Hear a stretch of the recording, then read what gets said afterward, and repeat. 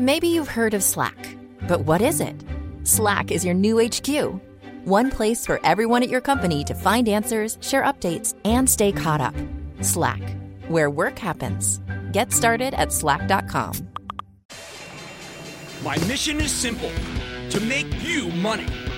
I'm here to level the playing field for all investors. There's always a bull market somewhere, and I promise to help you find it. Mad Money starts now. Hey, I'm Cramer. Welcome to Mad Money. Welcome to Cramerica. Other people want to make friends. I'm just trying to make you some money. My job, not just entertain, but educate and teach you. So call me at 1-800-743-CNBC or tweet me at Jim Cramer.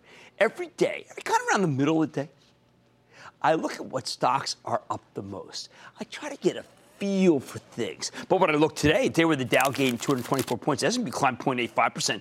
NASDAQ pole voided 1.39%. Do you know that there was just no commonality at all? We had the airlines, financial technology, maybe some gaming stocks, defense, healthcare, chip stocks, software. No unifying theme whatsoever. And that's when it dawned on me. The key to this amazingly bullish bounce back today, the market's breadth was stunning. It was an across-the-board romp. How these rallies happen, I think it's instructive to unpack this one and get our heads around why we can surge higher in what, come on, is widely regarded as an uncertain time, to say the least. First, I know I'm in the minority when I say this, at least among professional commentators, but today's rebound was all about China blinking. Whether you like it or not, or believe it or not, the president just threatened to slap new tariffs on $200 billion worth of Chinese exports. Well, what did the Chinese do? They did nothing. No retaliation. When that happens and the stocks of American companies that do business in China start to rally, it emboldens other investors. People don't want to be crosswise with this one. You don't want to find out that MasterCard or Visa or American Express have just been granted the right to expand into the People's Republic by themselves. No, not joint ventures. I say, let a billion credit cards bloom.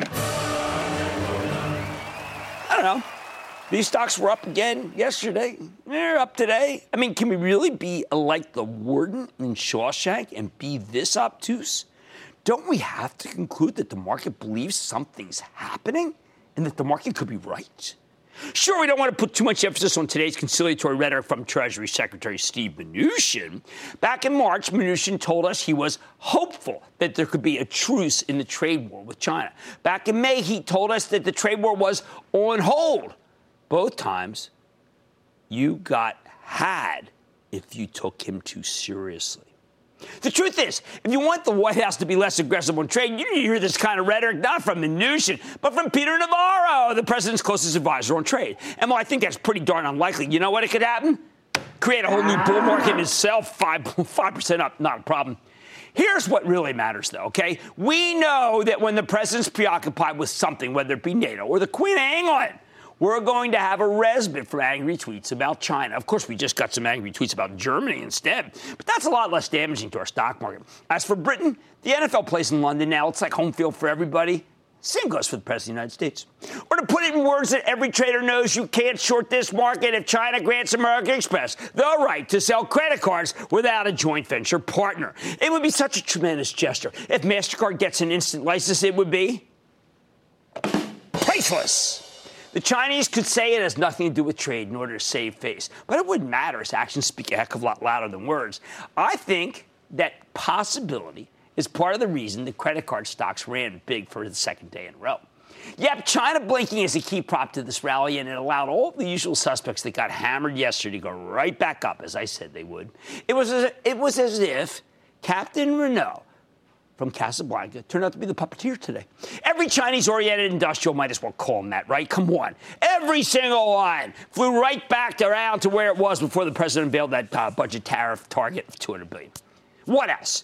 A huge amount of money flowed into the cloud kings and the semiconductor stocks. Ordinarily, I'm a big believer in the idea that there's no new money coming into this market whatsoever, aside from what goes into index funds by rote.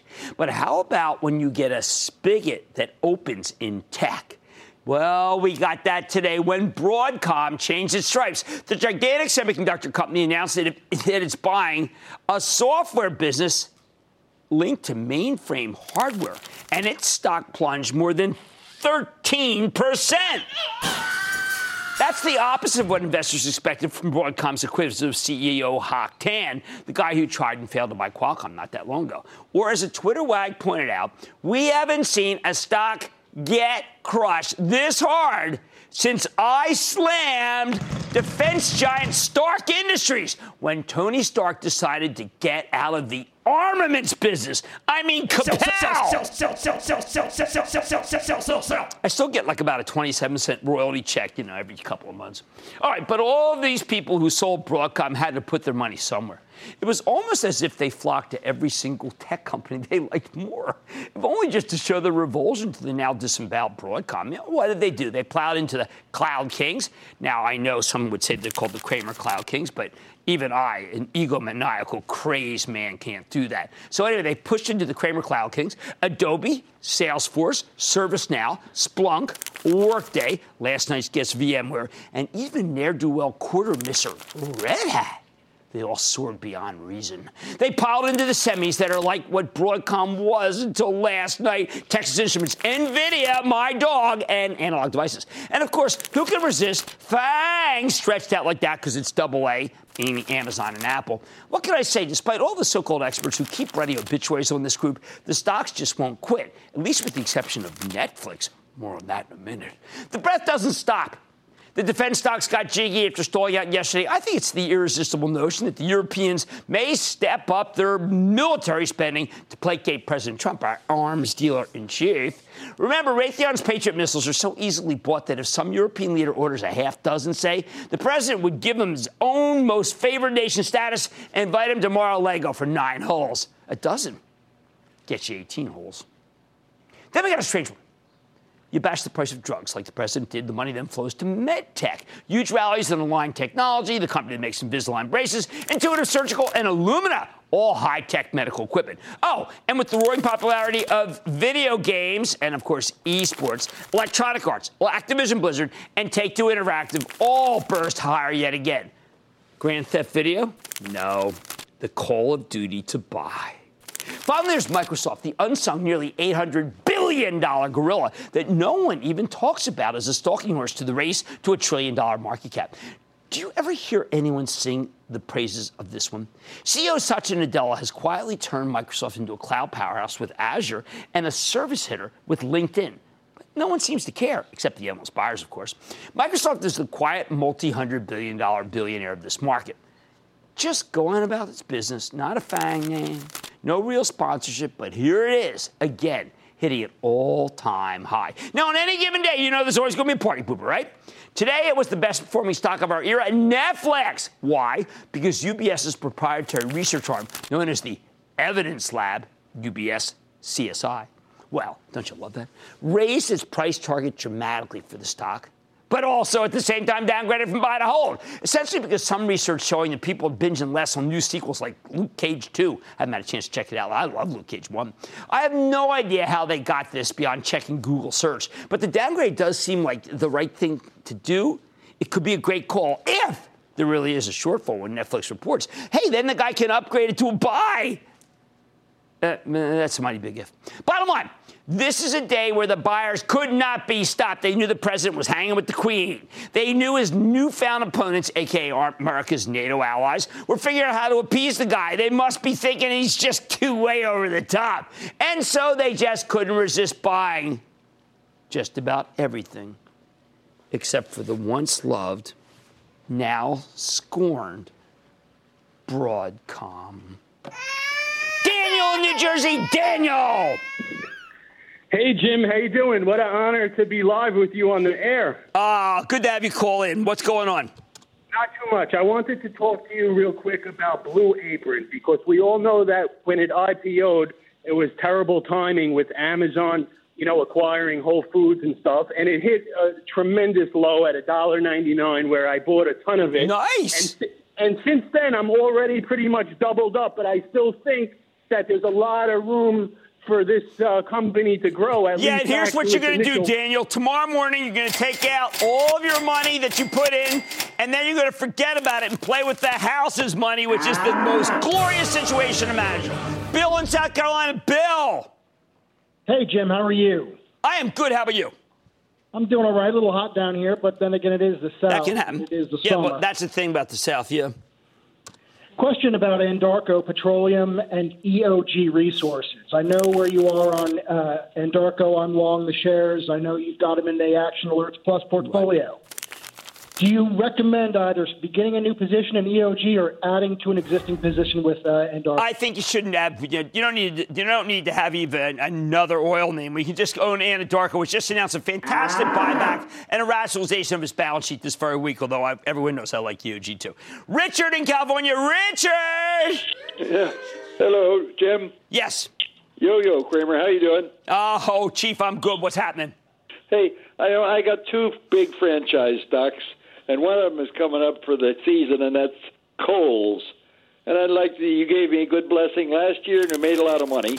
And I'm just wondering if you got good vibes on Kohl's for this year. Okay, really great question. I told members of the ActionAlertsPlus.com club on my call yesterday that I felt that Kohl's could have some weakness. It's had a very big run, but after the weakness goes down to the high 60s. Those who hadn't bought it, it's time. All right, the buyers just couldn't be stopped today. This is about China blinking, people, and the president's new opponents changing their tune. Oh, man, money tonight. Think the market's too expensive? You're not alone, but I'm revealing the only way that could truly be the case. Then there's one overlooked group that's impacted by a trade war between the U.S. and China, and it could and perhaps should be in your portfolio. Don't make a move before I reveal the sector. And it's a stock that's quadrupled over the past 2 years, and you may never even heard of it. I'll reveal it coming up. So stick with Cramer. Don't miss a second of Mad Money. Follow @Jim Cramer on Twitter. Have a question? Tweet Cramer. #MadTweets. Send Jim an email to madmoney@cnbc.com or give us a call at 1-800-743-CNBC. Miss something? Head to madmoney.cnbc.com. This CNBC podcast is brought to you by TD Ameritrade. Investing isn't one size fits all. Every investor has a unique style. That's why TD Ameritrade offers 2 different mobile apps. There's TD Ameritrade Mobile, which lets you manage your portfolio with streamlined simplicity. Or Thinkorswim Mobile, which gives you tools you need for more advanced trades and in-depth analysis. Visit tdameritrade.com/apps to find the one that's right for you. Once again, that's tdameritrade.com/apps.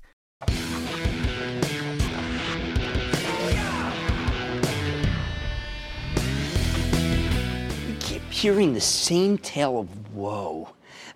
Even on terrific days like today, the market's too expensive. The averages are dangerously elevated. Just you wait. You'll see how ugly this thing can get. We went up on nothing. We'll go down hard on everything. Sure, I got the litany. I mean, blah, blah, blah. But the more I think about certain calls, certain stocks, certain valuations, the more I recognize that we really have to stop relying so much on the idea of the market. Because the valuation for many big capitalization stocks just aren't that expensive here. Or to put it another way, there's Amazon. There's Netflix, downgraded today by UBS and a rare bit of discord among the analysts. And there's pretty much everything else. I think these two and the endlessly talked about Tesla are obscuring what's really going on here. Notice, first of all, I didn't say FANG is obscuring the valuations. That would be wrong. Because the 3 and 5 of those are fairly inexpensive when you look at it. I mean, it was easy to see how Facebook could fall off a cliff if people actually were worried about privacy when they're seeking to promote themselves online. Kind of oxymoronic when you think about it. I mean, why not? The media had a field day with this privacy stuff, and they're probably not even done having that field day. Just yesterday, on a day when tariffs dominated the news correctly, the business section of the New York Times harped on Facebook being fined $660,000, the largest fine that some agency none of us really care about could slap on him. I mean, hello, you could steal $660,000 from Mark Zuckerberg and he wouldn't even notice it's gone. The fact is, Facebook sells for just 22 times next year's earnings estimates. And at the end of the day, that's really all that matters. The only thing that the investigation has done is shrink the stock's price to earnings multiple, not the earnings. but will people pay for those earnings? Which is another way of saying the stock's cheaper than it deserves to be. Same goes for Alphabet. The possibility of government regulation plus the opaque nature of all the other businesses aside from core Google makes the company hard to value. Meanwhile, we've decided that all we care about is how much it costs Google to get clicks, not how lucrative it is across the board. That's why the stock trades at just 26 times next year's earnings estimates. But wait a second. Maybe we should figure out what it sells for, excluding the $101 billion in cash in its balance sheet. More like 23 times earnings when you look at it like that.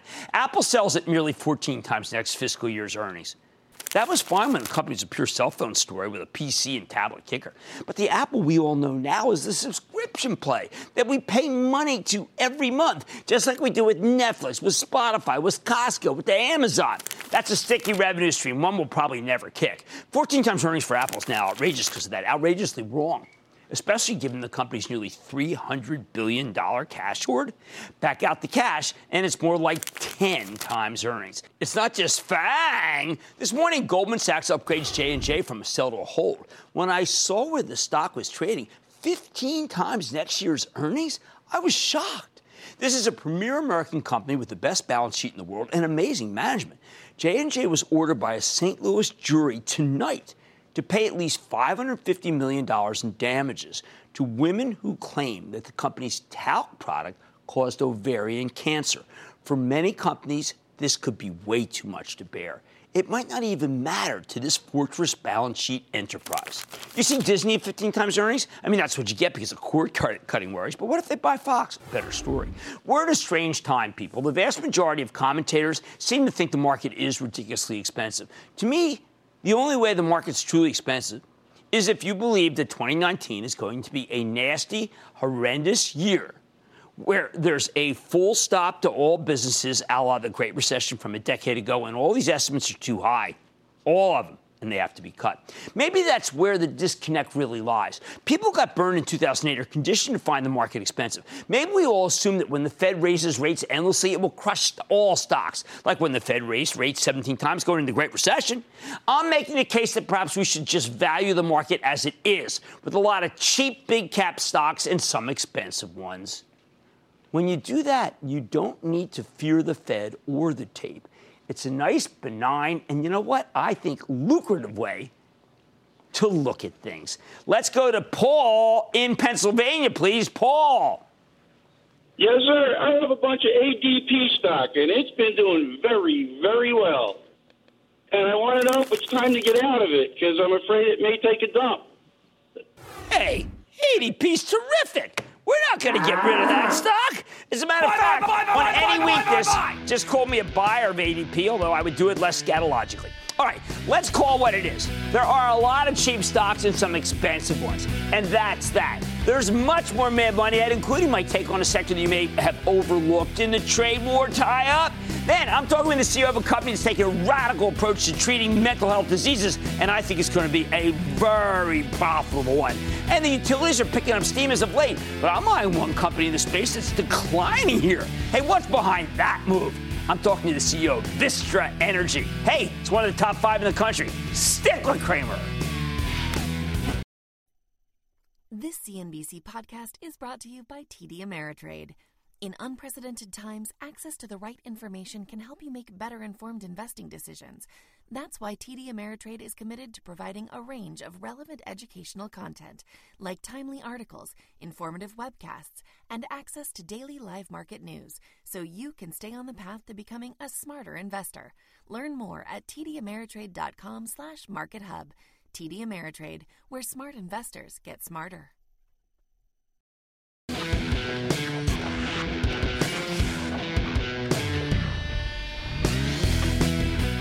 We're constantly talking about the victims of this trade dispute with China. It just keeps escalating. Last time I told you to round up the usual suspects, the ones that get slammed rightly or wrongly every time tariffs are back in the headlines. Sell. But for all the chatter you hear about the industrials getting slammed because of their Chinese exposure, there is one often overlooked group that is very much in the crosshairs. The big international casino stocks like Wynn Resorts, Las Vegas Sands, and even MGM to a lesser extent. These 3 names have come down substantially from their highs, and you know what? Maybe they deserve every penny of it. In particular, Wynn and Las Vegas Sands have more exposure to Macau, the Chinese gambling haven, than they do to the United States. Yep, their China plays first and foremost. They spend fortunes building casinos in Macau. MGM has a smaller presence over there, but they just opened their second Macau property in February, and that's a $3.4 billion casino. Here's the problem. If things get really bad between the U.S. and China, then it would be the easiest thing in the world for the Chinese Communist Party to wreck these gaming companies. We often talk about the possibility of government-sponsored boycotts, but they wouldn't even need to go that far. The casino industry is highly regulated. If China wants to, you know what they can do? They can take away the gaming licenses or impose all kinds of restrictions on American-owned casinos. And hey, we're already seeing a deceleration. The overall Macau gaming numbers, I got to tell you, I found them disappointing in May, and then they were disappointing again in June. Don't get me wrong. I'm one of the few people who believes we can win this trade war, and perhaps even win it quickly. But the risk-reward with the Macau-oriented casino stocks has now become very much against you. Wynn and Las Vegas Sands get more than half of their business from China. They're hostage to the goodwill of the Chinese government. Beyond that, the Shanghai stock market's been getting killed there, which means Chinese high rollers have less money to burn at the casino. Put it all together, and the potential bear case here is a lot worse than, let's say, than for the industrials. A lot worse than I thought even, let's say, a month ago. I think Wynn and Las Vegas Sands both need to be treated as guilty until proven innocent now. MGM's tougher story. It's much more domestic-oriented, and it's incredibly well-run. I've been a big fan of the stock. If we're just judging this one based on the fundamentals, I'd tell you to be a buyer here, because MGM's main market is Las Vegas, and Vegas is in incredible shape. But the stock is being dumped along with Wynn and Las Vegas Sands every time there's a new flare-up with China. And, I don't think that's over, and I don't blame anyone who's just lost their patience. So I am circumspect about Wynn and LVS, and while I'd hold MGM, that's only if you're willing to be patient. But because I'm a Johnny Mercer kind of guy, accentuate the positive, eliminate the negative, let me put a positive spin on things. The global gaming companies may be too risky, but the totally domestic players, they're on fire here. The only problem is that unlike Wynn or Las Vegas Sands or MGM, these companies are not exactly household names, which is why I want to circle back to them tonight to remind you of their existence. Say hello to Boyd Gaming, Penn National Gaming, Churchill Downs, and VICI. Before I go into these one by one, let me spell out the broader thesis here. The domestic gambling bull market really boils down to two simple stories. For starters, we've got a roaring economy and a very strong consumer who can afford to burn a little money, which is why we're seeing a major uptick in gambling revenues in the places where it's legal. On top of that, a couple of months ago, the Supreme Court legalized sports gambling at the federal level. Since then, a bunch of states have legalized it too and started taking bets like Delaware, New Jersey. You don't need to overthink this one, people. Obviously, sports betting is already a huge business. It's just illicit in most places. Recently, Morgan Stanley estimated that bookies take in $7.5 billion a year. I think that's a lowball number, and they see 2/3 of that ultimately flowing to legitimate outfits. Speaking of legitimate outfits, I think it's the smaller regional gambling plays who really benefit from legalized bookmaking. They've got the existing infrastructure, and they seem to have a head start on the larger casino operations. So let's go through them one by one so you understand the importance of legalized sports betting around the country to these companies. First, there's Boyd Gaming and Penn National. They're the two leading regional players. Boyd owns 24 properties across 7 states, including a large presence in Vegas, significant exposure to the Midwest and the Deep South. Think Louisiana and Mississippi. In Vegas, this is a company that's made a name for itself catering to locals rather than tourists, although they own 3 downtown properties, the Fremont, Main Street Station, and the California. Plus, they're all over the heartland from Wichita, Kansas to Biloxi, Mississippi. More important, Boyd Gaming is a very well-run company that's making a host of small acquisitions to expand its reach, and I think it stands to be a huge winner from legalized sports betting.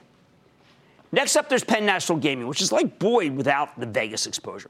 Just a pure play on regional gaming and racing with 29 facilities across 17 jurisdictions, from California to Massachusetts and Florida to Ontario.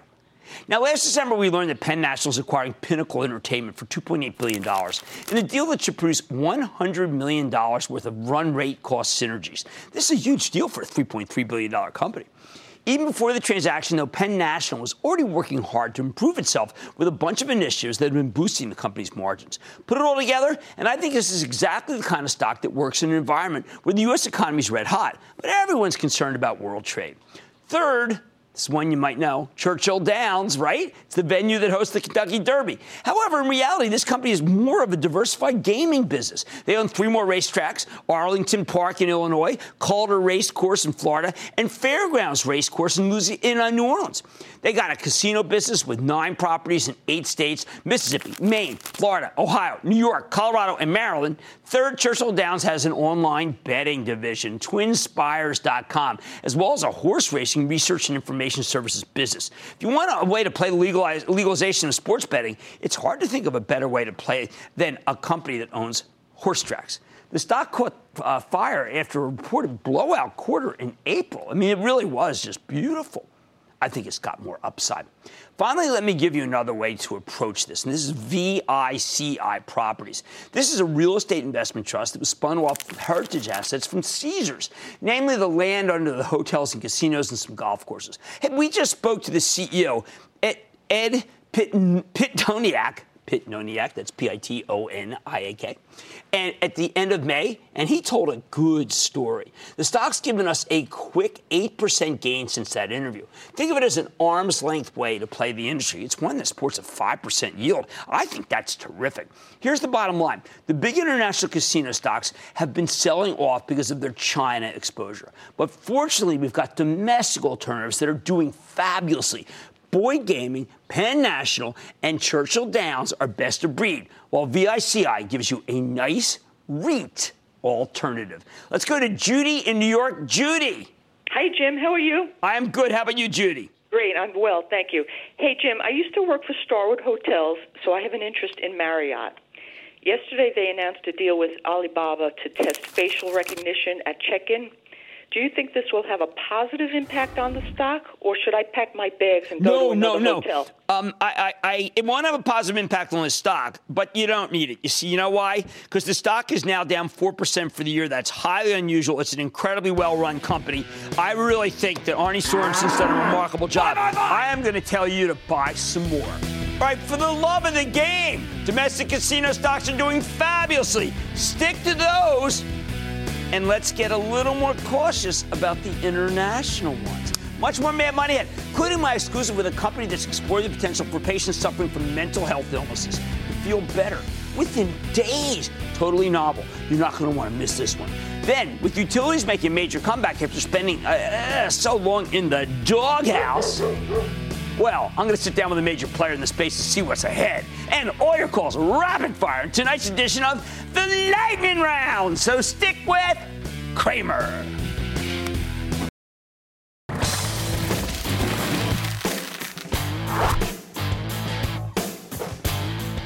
What do you do when a once red-hot biotech stock starts to cool off a bit? Consider the case of Sage Therapeutics, SAGE for all you home gamers. It's a development-stage biopharma company that's focused on treating central nervous system disorders, especially clinical depression.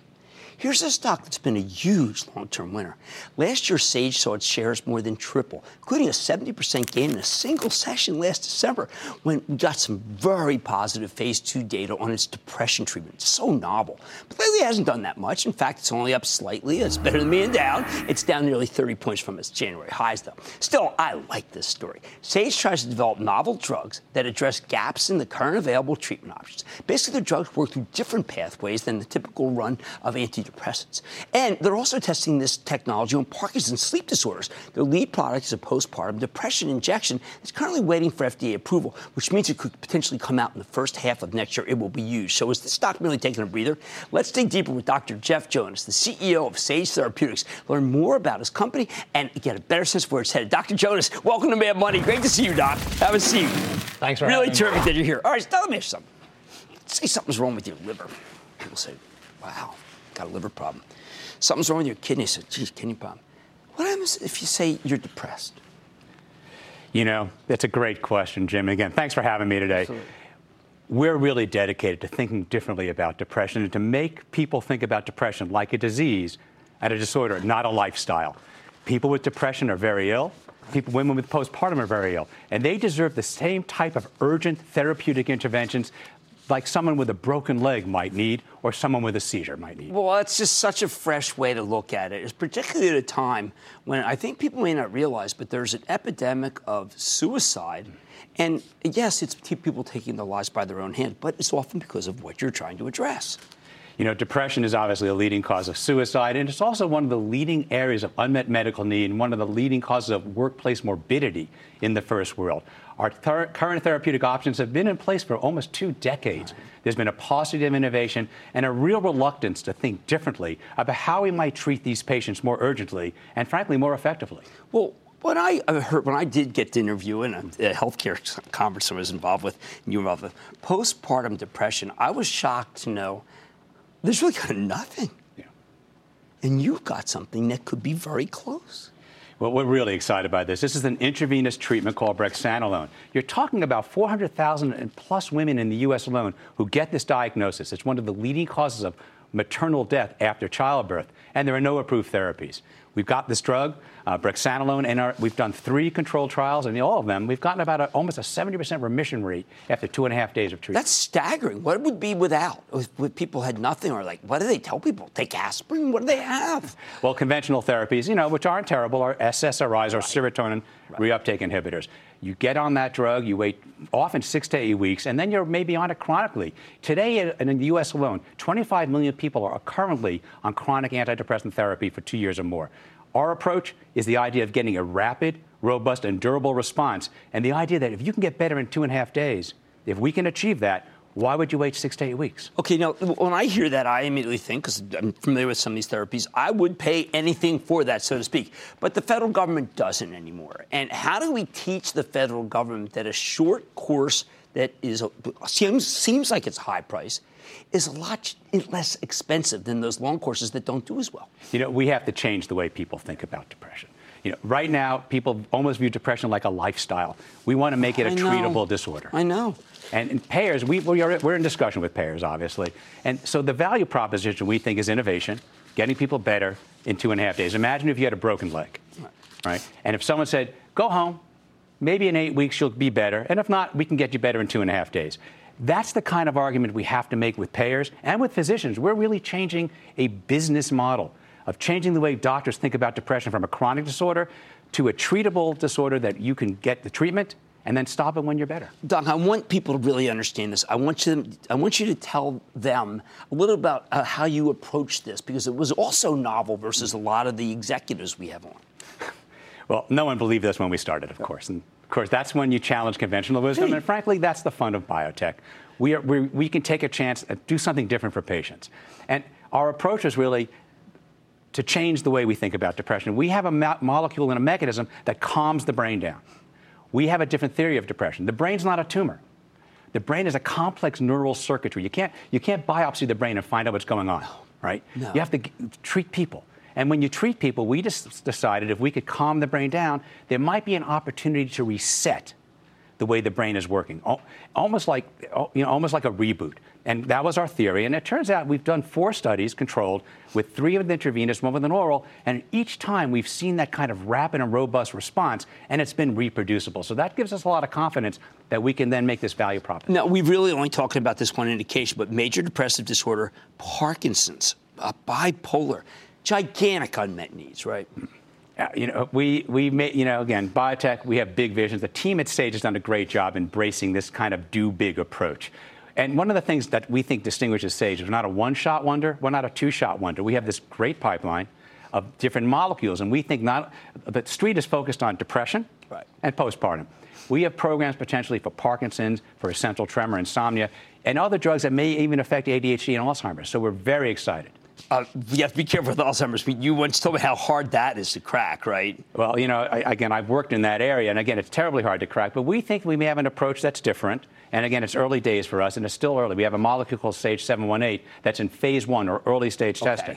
So it's still early days. But we think there may be an approach to enhance cognition in Huntington's, Parkinson's, Alzheimer's, and even ADHD. Well, I hope people at home understand it's the approach that the doctor is taking that makes it so that I think this is such a fabulous investment. These drugs that are coming, they're just proof of your view of life, not just medicine, but life. That's Dr. Jeff Jonas. He's the CEO of Sage Therapeutics. He's different. The stock's a buy. Mad Money's back here to the break.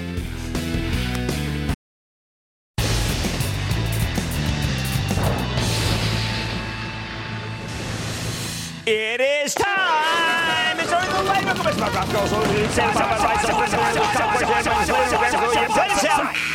And then the lightning round is over. Are you ready, Skate Daddy? It's over the lightning round. I'm starting with Curtis in North Carolina. Curtis.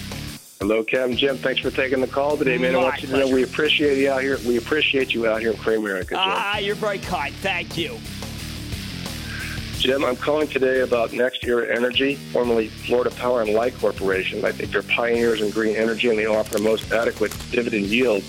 What would your thoughts be on this? No, this has been one of our favorites. It's an aggressive grower that also gives you yield. I regard as a growth stock that's utility. Really good call. Let's go to Craig in New York. Craig. First of all, thank you for yesterday's members-only call. I guess the actual call. Thank you very much.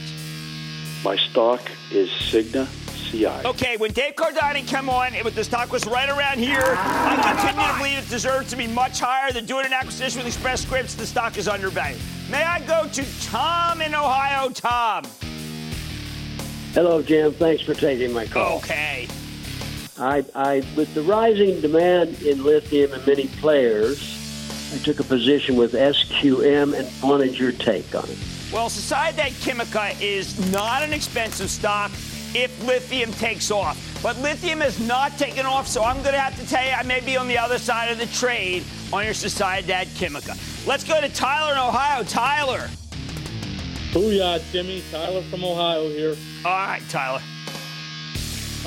My brother and I bought my dad stock in WWE for Father's Day, and I was just wondering if it was buy, sell, or I think it actually is a buy. I know it's moved level up, but remember, Strauss-Zelnick first introduced it to us, and they've got a fantastic subscription model. And we love subscription models here on Mad Money. I'm going to Stan in Maryland. Stan. Good evening, Jim, and thank you very much for taking my call. Of course. I own LRCX, Lamb Research Corporation, for about a half a year, and now, unfortunately, it's in the red. Well, remember Lamb on the conference call was not that bullish. They talked about the second half not being that great. Now, the stock has come down a great deal. It yields 2.5%, but not until it gets to 3% would I say, you know what, we got to buy. I think Martin Ansys is fantastic, but the semi-equipment stocks are not the right place to be at this point in the cycle. Let's go to Matt in Maine. Matt. Cramer! Oh, Matt. Skechers, man. What's going on? What are we going to do with Skechers, man? I don't know. Down 18%, sells at 14 times earnings. It's kind of in the buy, sell, hold category. I'm going to just put it distinctly in the hold category. Let's go to Sonny in Ohio. Sonny.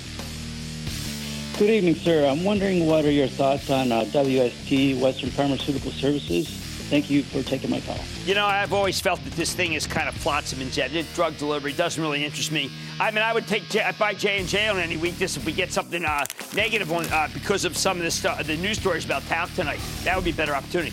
I need to go to Shakur in New Jersey. Shakur. Hey, Jim. I'm a long-time caller, first-time listener. Okay. I wanted to get your thoughts on Cloudera. Ticker symbol CLDR. All right, software for storage. I got to tell you, they're not directly applicable, but software-defined storage is VMware. And we are Cloud King believers here. Sanjay Poonen last night told a great story. And that, ladies and gentlemen, conclusion of the Lightning Round. The Lightning Round is sponsored by TD Ameritrade.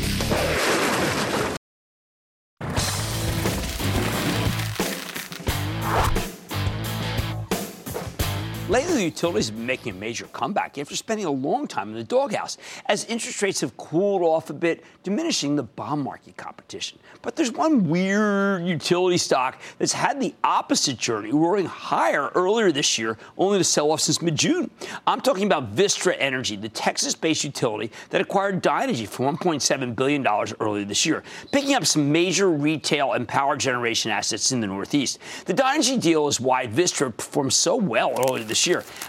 Stock's up more than 26% for 2018, as it's made this company the lowest cost integrated power company in America. But when the utilities came back into style a few weeks ago, investors decided to flock to the beaten down names rather than the winners, which is why Vistra, which does not pay a dividend, unlike the Utes that soared, seems to have stalled out. So what are we supposed to do with this unusual utility? Company held its analyst day last month, and I think they told a pretty darn good story, but that doesn't seem to have helped for now.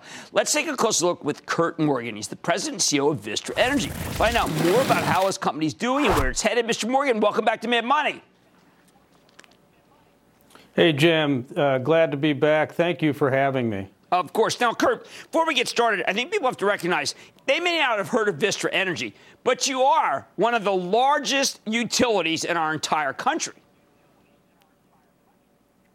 That's correct. You know, we've got about 41,000 megawatts of generation, about 3 million customers across the U.S. in the major regions of, Texas and the area in the mid-continent, in the mid-Atlantic, and then up into the Northeast. So we are, I think, probably the largest integrated power company right now in the country. Look, you've got a broad set of assets. Could you give us an overview, particularly, say, in Texas? I know where you even have stuff in the Permian. Is there a manufacturing renaissance like I see where you've got some big industrial companies that are burning up a lot of energy right now from you? Yeah, in Texas, we have about 2% growth in power, which is about double what the national average is. In fact, it's probably more than double the national average.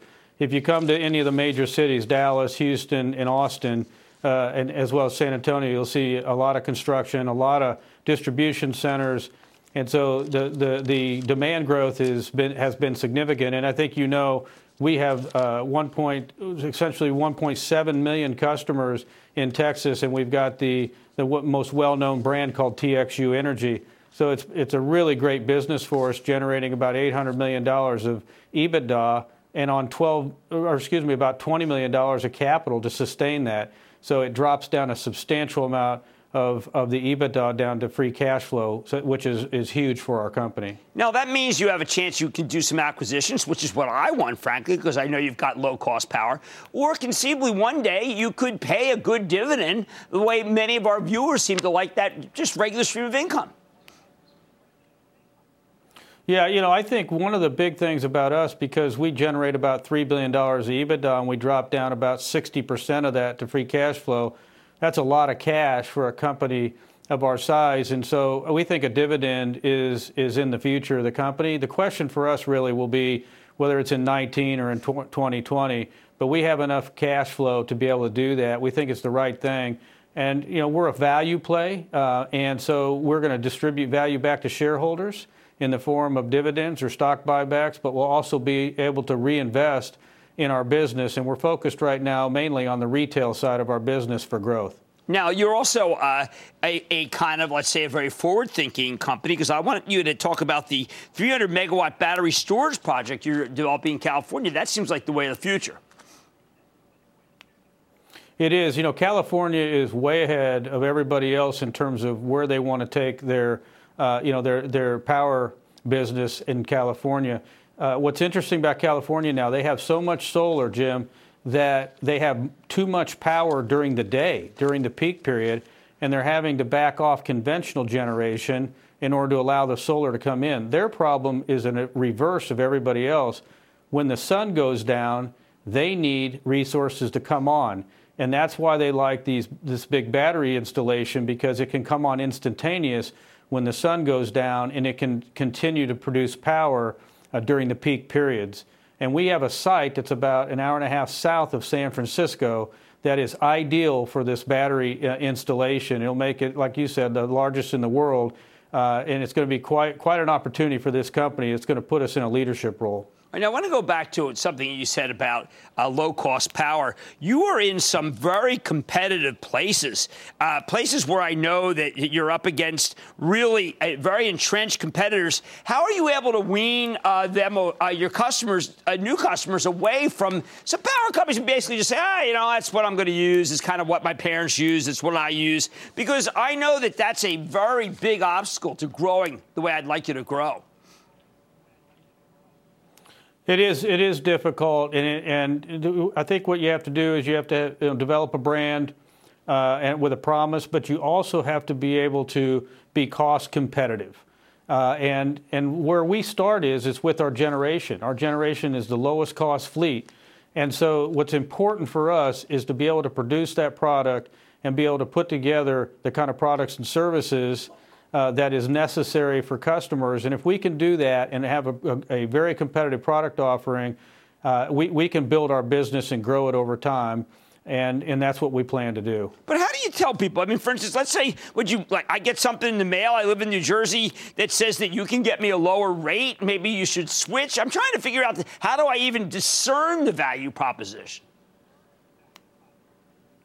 I think that's what it is. I think you have to use social media, also direct mail type, and direct marketing, and you have to convince a customer that your proposition is better than the one they have. And most of the time on the front end, to be quite honest with you, Jim, you have to offer them something. And so there's a cost to acquisition of a customer. In many markets, $100, $150 that you have to put into marketing, but also maybe give them a lower cost product to begin with to woo them away. And then if you can provide them very good service and they get comfortable with you, you can keep them for the long run. But there is a cost to acquisition for customers. It's lower, by the way, to build it organically than it is to go out and try to buy a company already in it. All right, fascinating. I've got to tell you, I'm a huge backer of your story. I like growth utilities. That's Kurt Morgan. He's Vistra Energy's president and CEO. This is a good stock. Mad Money's back after the break.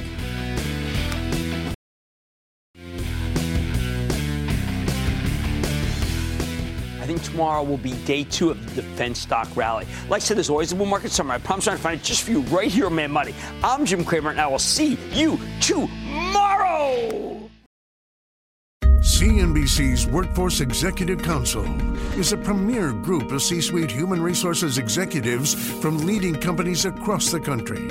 It offers a members-only portal and chat, plus exclusive industry content, with access to breaking news calls and digital networking experiences. The network and resources HR leaders need now. Apply to the Workforce Executive Council at cnbccouncils.com/WEC.